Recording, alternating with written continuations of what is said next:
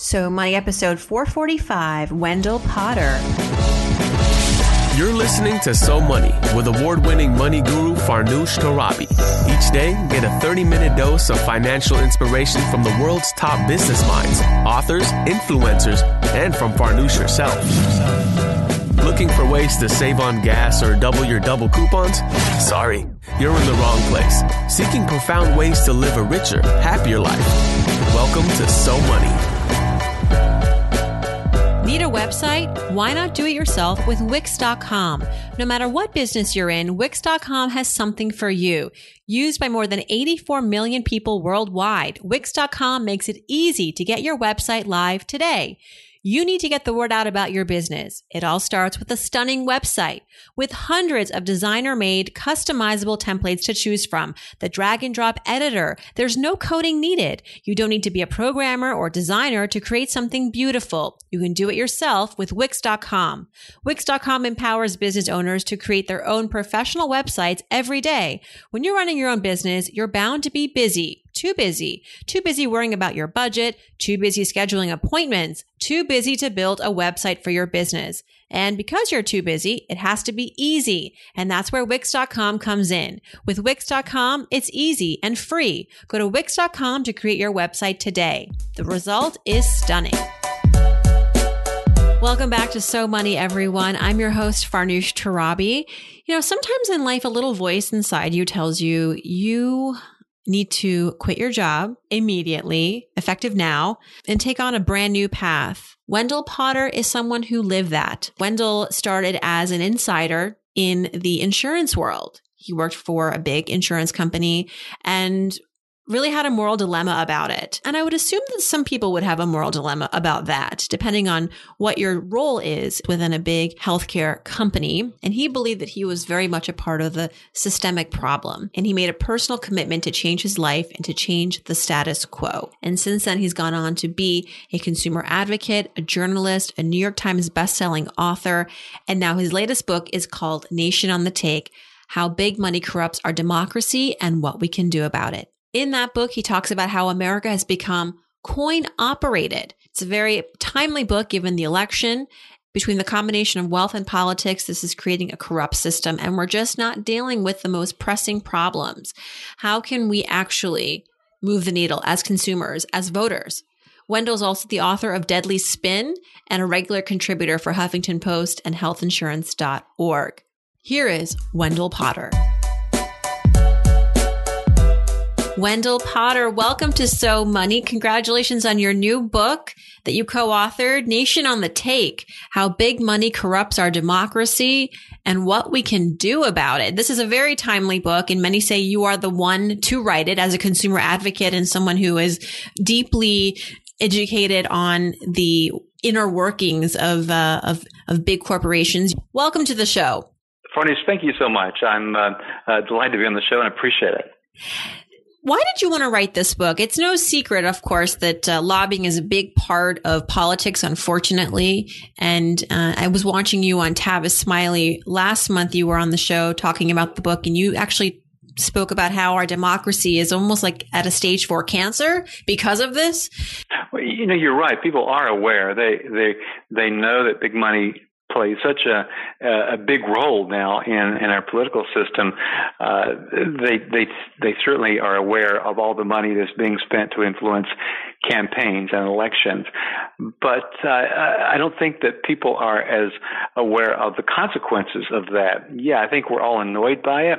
And I think it's motivating some people to support either Donald Trump or Bernie Sanders, for example, because both of them have talked about this more than other candidates and from different perspectives. But I think the problem is that people, even though they don't like it, they don't really understand just how it affects our daily lives. And that's why we wrote this book. Nick Penniman and I wrote this book because we wanted to help connect the dots so that people can understand why, for example, we pay more for drugs than any people in any other country in the world.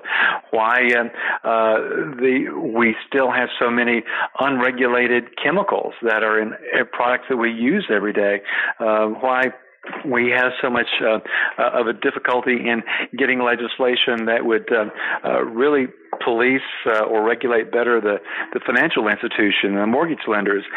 So that's why we wrote the book, to help connect the dots and help people understand how we are adversely affected, often financially disadvantaged, and how our health, in many cases, suffers as a consequence. Right. It's a systemic problem. How can voters, you and I, we're not in the system, how can we actually make a change or at least fight back in our own way? Well, we hope this book and other work that we do can be somewhat catalytic in getting people to not only understand the issues and the consequences of money in politics, but to understand what they can do and how they can get involved. And it does require people to pay attention and to get out there and do something in addition to voting to make sure that politicians understand that we're not going to. The status quo is not acceptable, that we need some systemic change. You said systemic, and it really is. And part of what we need to do is find out what organizations there are in places where we live that are looking into this, and also be inspired by what has been happening in other parts of the country. The media doesn't cover this very, very, very widely, but there's a lot of activity in the states, and we write about an effort in Tallahassee, Florida, for example, in which members of the Tea Party and liberals in that community came together because they shared a common concern about the corruption in local politics. So these two sides came together to really get involved, form a coalition, and push through some significant reforms. This is the one thing, Farnoosh, that I think that we can that truly can bring Americans together, because there is this understanding that the corruption is getting so bad that we've got to do something about it. That's it. I mean, I don't think anybody, no matter what your party alignment, no matter whether you're Bernie Sanders, Donald Trump, Hillary Rodham Clinton, I think we can all agree, and there's not much we can agree on these days, but we can probably all agree that life would be better without the pressures of big companies. We would. And we also... Exactly, and we go into some detail that I think surprises a lot of people when they hear it about just how pervasive it has become, and how it affects the way our politicians work on our behalf. In fact, they're not working on our behalf as much as they used to because of the very fact of money in politics. We, for example, write about the members of Congress today spend about half of their time that they're in Washington, a good 50% of it, not in their offices, not on the floors of the Senate or House chambers, not in the hearing rooms, but they're in offices a few blocks away from the Capitol, dialing for dollars. They, in many cases, are going into these cubicles. They're essentially telemarketers, calling people up and begging for money. And they have to do this because campaigns have gotten so expensive. We have a kind of arms race that the parties are engaged in. They don't want the other party to outdo them. So it's just gotten so out of hand that to get elected and to be reelected, that's what our elected officials have to do these days. They have to devote half of their time, if not more, doing nothing more than raising money for the reelection, and it starts the very day that they're elected. They don't get a break, and this is not what they really sign up for. But they realize. In fact, we have a chart in the book, or at least kind of a reproduction of a memo that the Democratic Congressional Campaign Committee gave to incoming freshmen a couple of years ago, describing for them what an ideal day for them should be like. And that ideal day included spending about 4 to 5 hours every single day raising money for reelection. What institutions, what organizations, what industries are most influential right now in politics? You could almost name any, but among the most influential are the pharmaceutical industry. I worked for the insurance industry for many years. The insurance companies are extraordinarily influential, and I know that from personal experience. One of the things I used to do when I was in the insurance industry was handle communications for the companies I worked for, financial communications to the Wall Street Journal and New York Times. But I also worked in Washington with my counterparts at other companies and with our trade association to help influence public policy and to spend money to influence public opinion in ways that would benefit the industry. So I know how it's done, and I know why we have a healthcare system the way we do that is largely controlled by a few industries, the insurance industry being one of them, the pharmaceutical industry being another, and the pharmaceutical industry is probably the most influential industry on Capitol Hill and also in the state capitals. They spend enormous sums of money. In fact, during the healthcare reform debate, it wasn't the insurers that spent the most money. It was the pharmaceutical industry.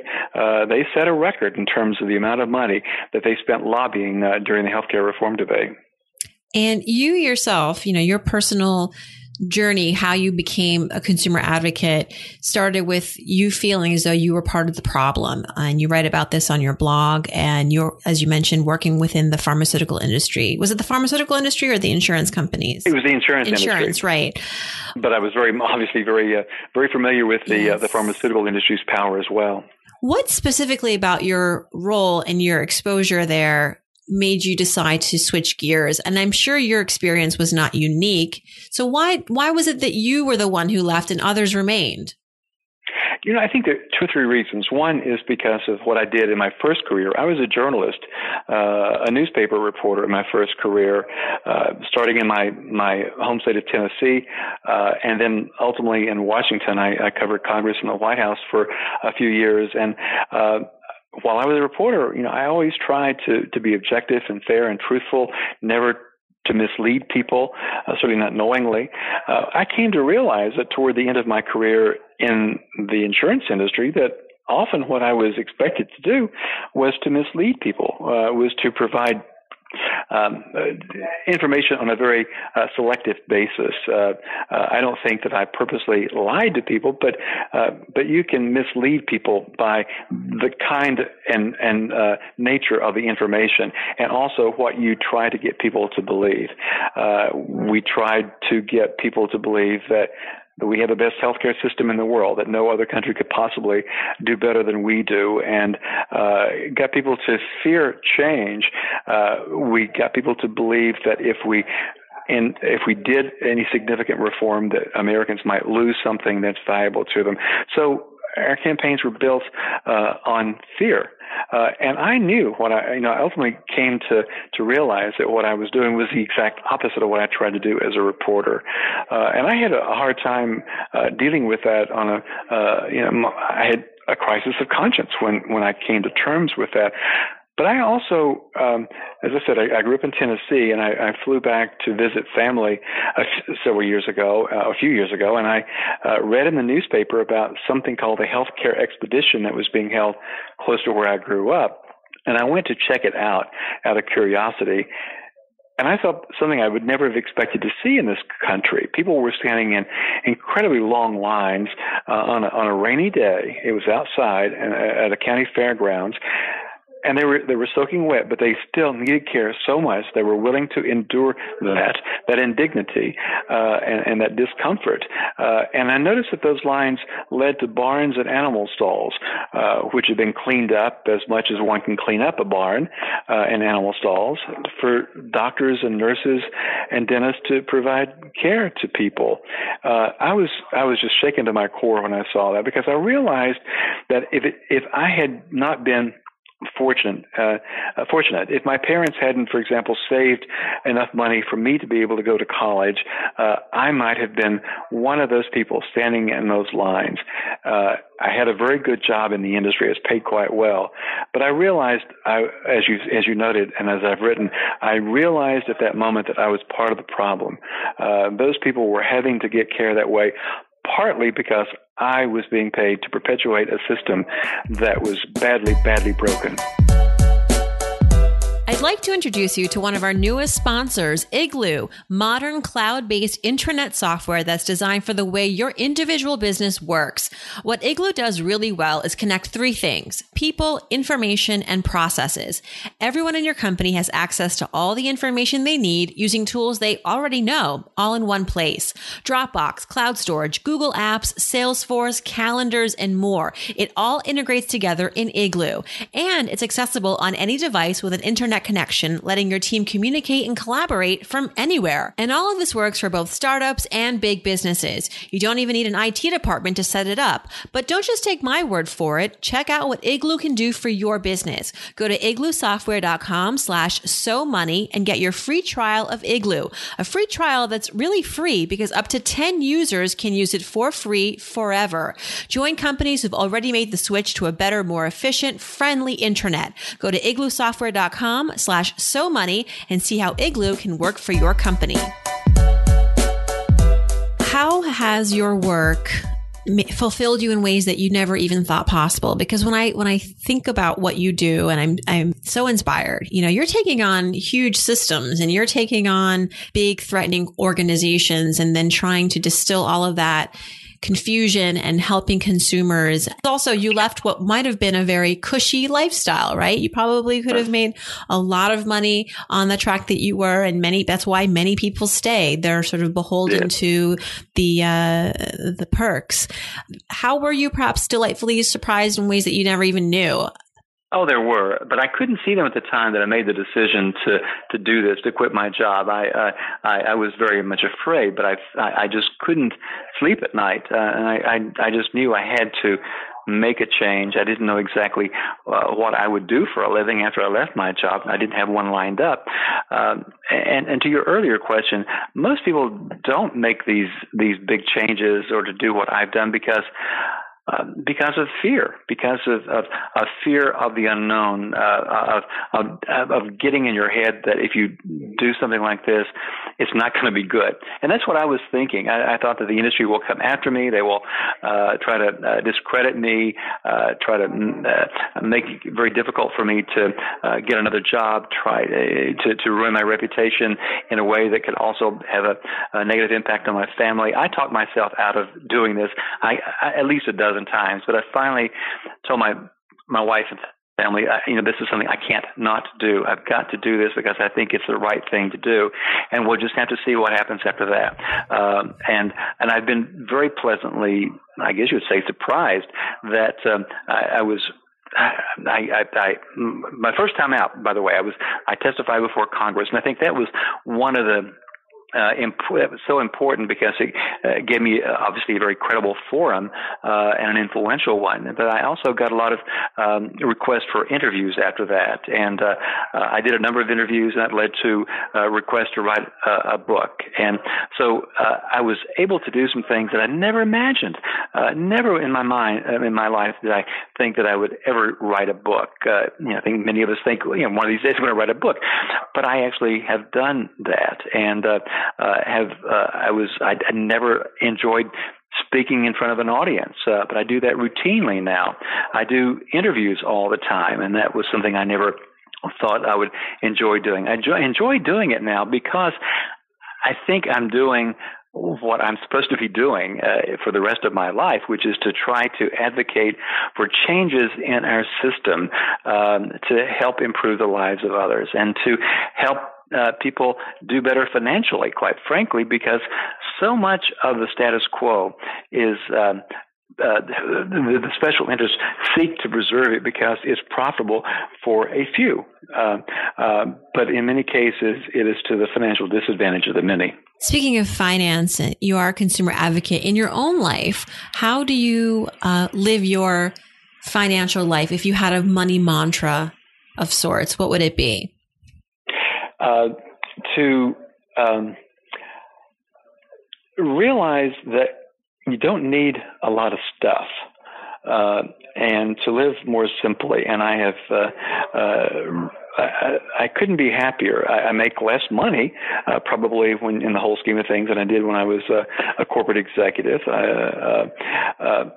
But I am so much happier, and I'm doing well. I mean, I'm financially successful, but I don't feel compelled to buy everything, to spend a lot of money. I find that I guess I had just been in the habit, as most, I guess many Americans are, of feeling that I needed to have replace something or buy something or just consume more than was really necessary. And I realized that was not bringing me a lot of joy.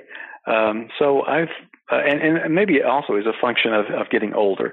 And as I'd mentioned, I think to you earlier, I'll be a grandfather. My wife and I'll be grandparents, hopefully later this fall. And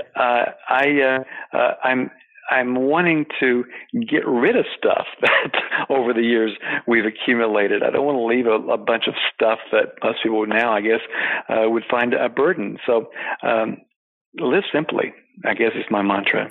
Seems like no one can argue with that. I wouldn't argue. I would love for you to have a conversation with my parents and let them see the rewards of downsizing.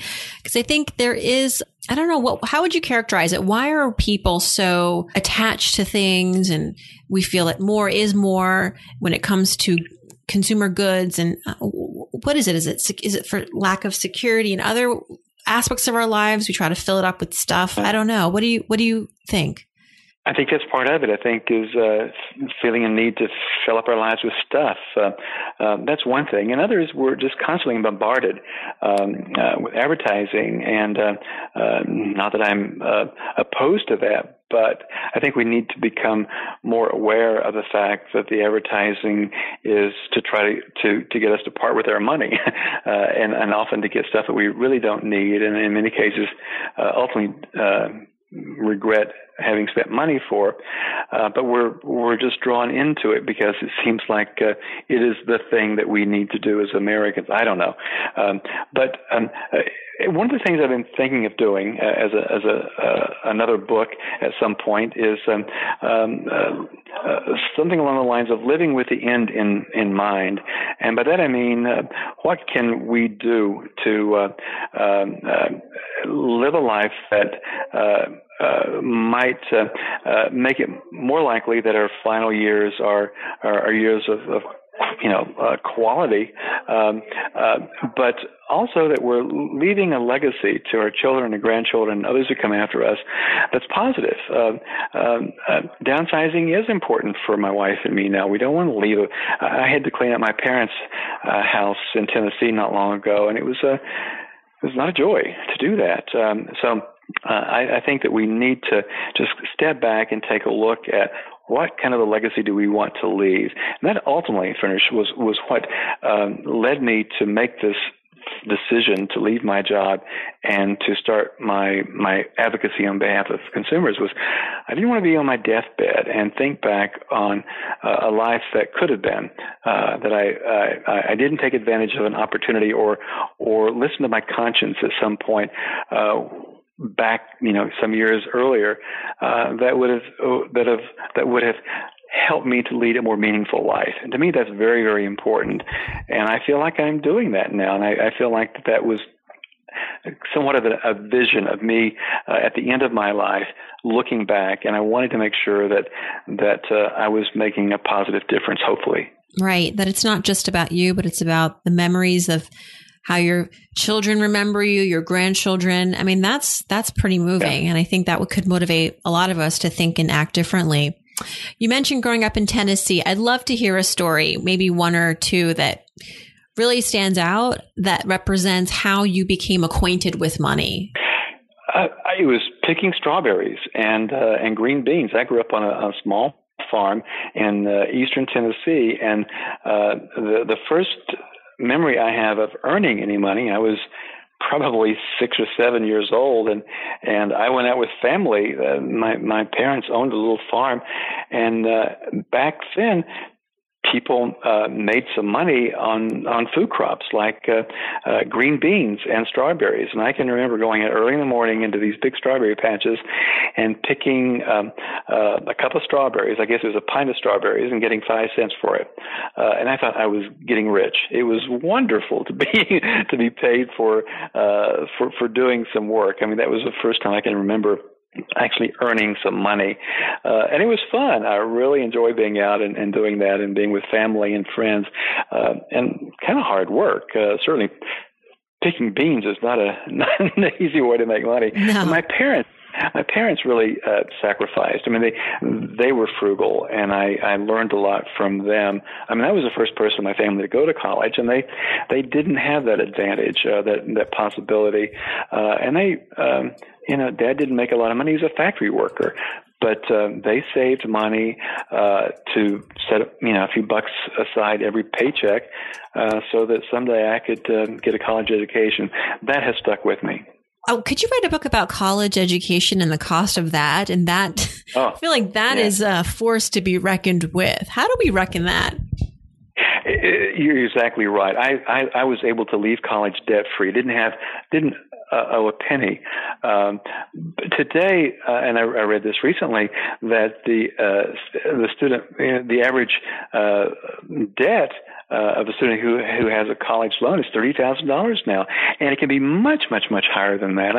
I've talked to medical students and dental students who talk about debt in the hundreds of thousands of dollars, which is just outrageous. And I have been looking into why that is and what we can do about it. And I will be writing about that over time, because it is unconscionable that we are saddling our young people with that kind of debt. And there's so many consequences of that, not only for the individuals, but for our society. If you are having to pay so much to pay off your college loans, you're not able to spend money in other ways that could be more beneficial. Right. You can't invest in yourself. You're really behind the financial 8-ball. You also wrote a book about, so in Deadly Spin, which is your previous book, From Nation on the Take, you talk about your personal experience working inside the insurance world. I would love for you to share just a couple of tips, consumer advocacy tips for those of us who are battling with paying high prices for medical care and pharmaceuticals. I would encourage people to become better educated, better informed about how the system operates. And I know that's awful in a sense, because I've often said that trying to understand the American healthcare system makes your hair hurt because it's so complicated. But it is important to understand what your policies cover. If you are buying insurance on the exchange, the Obamacare marketplace, for example, really compare, take the time to make sure you know what your obligations are going to be, how much your deductibles and copayments are going to be if you get sick. Too many people, I think, look at coverage and just consider the premiums.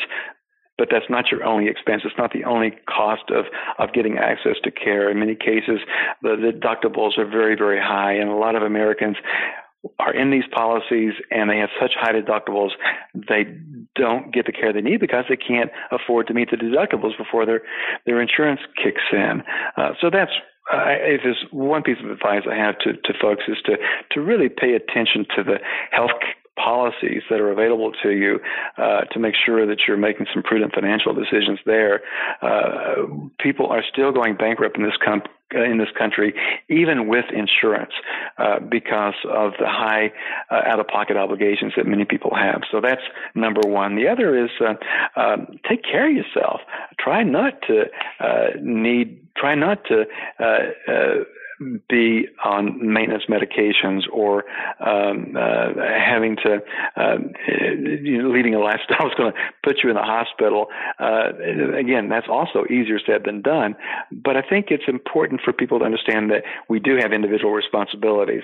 And we can do things to, as I said earlier, to increase the chances that we have a high quality of life as we get older. I read not long ago that, and I'm a baby boomer, that baby boomers are going to be less healthy than the preceding generation as we age into Medicare eligibility in the last parts of our lives.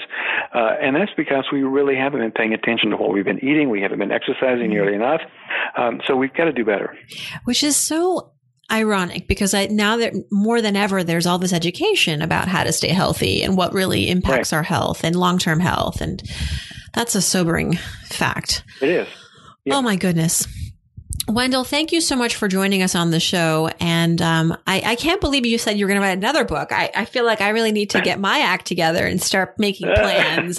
You're motivating me. And you can do it. Yeah, I'm going to listen. You're changing lives in more ways than you think, just by being you. And of course, your books are making an impact as well. And we look forward to seeing your next steps and wishing you continued success. Thank you so much. Thank you. And to you too. That's a wrap. If you'd like to learn more about Wendell, his website is wendellpotter.com. He's also on Twitter @WendellPotter. All of this information is back at SoMoneyPodcast.com, where you can check out the audio transcripts and leave a comment for this episode and all episodes. While you're there, click on Ask Farnoosh and send me your question for our Friday episodes, and hopefully we'll connect that way soon. Thanks so much for tuning in, everyone. I hope your day is so money.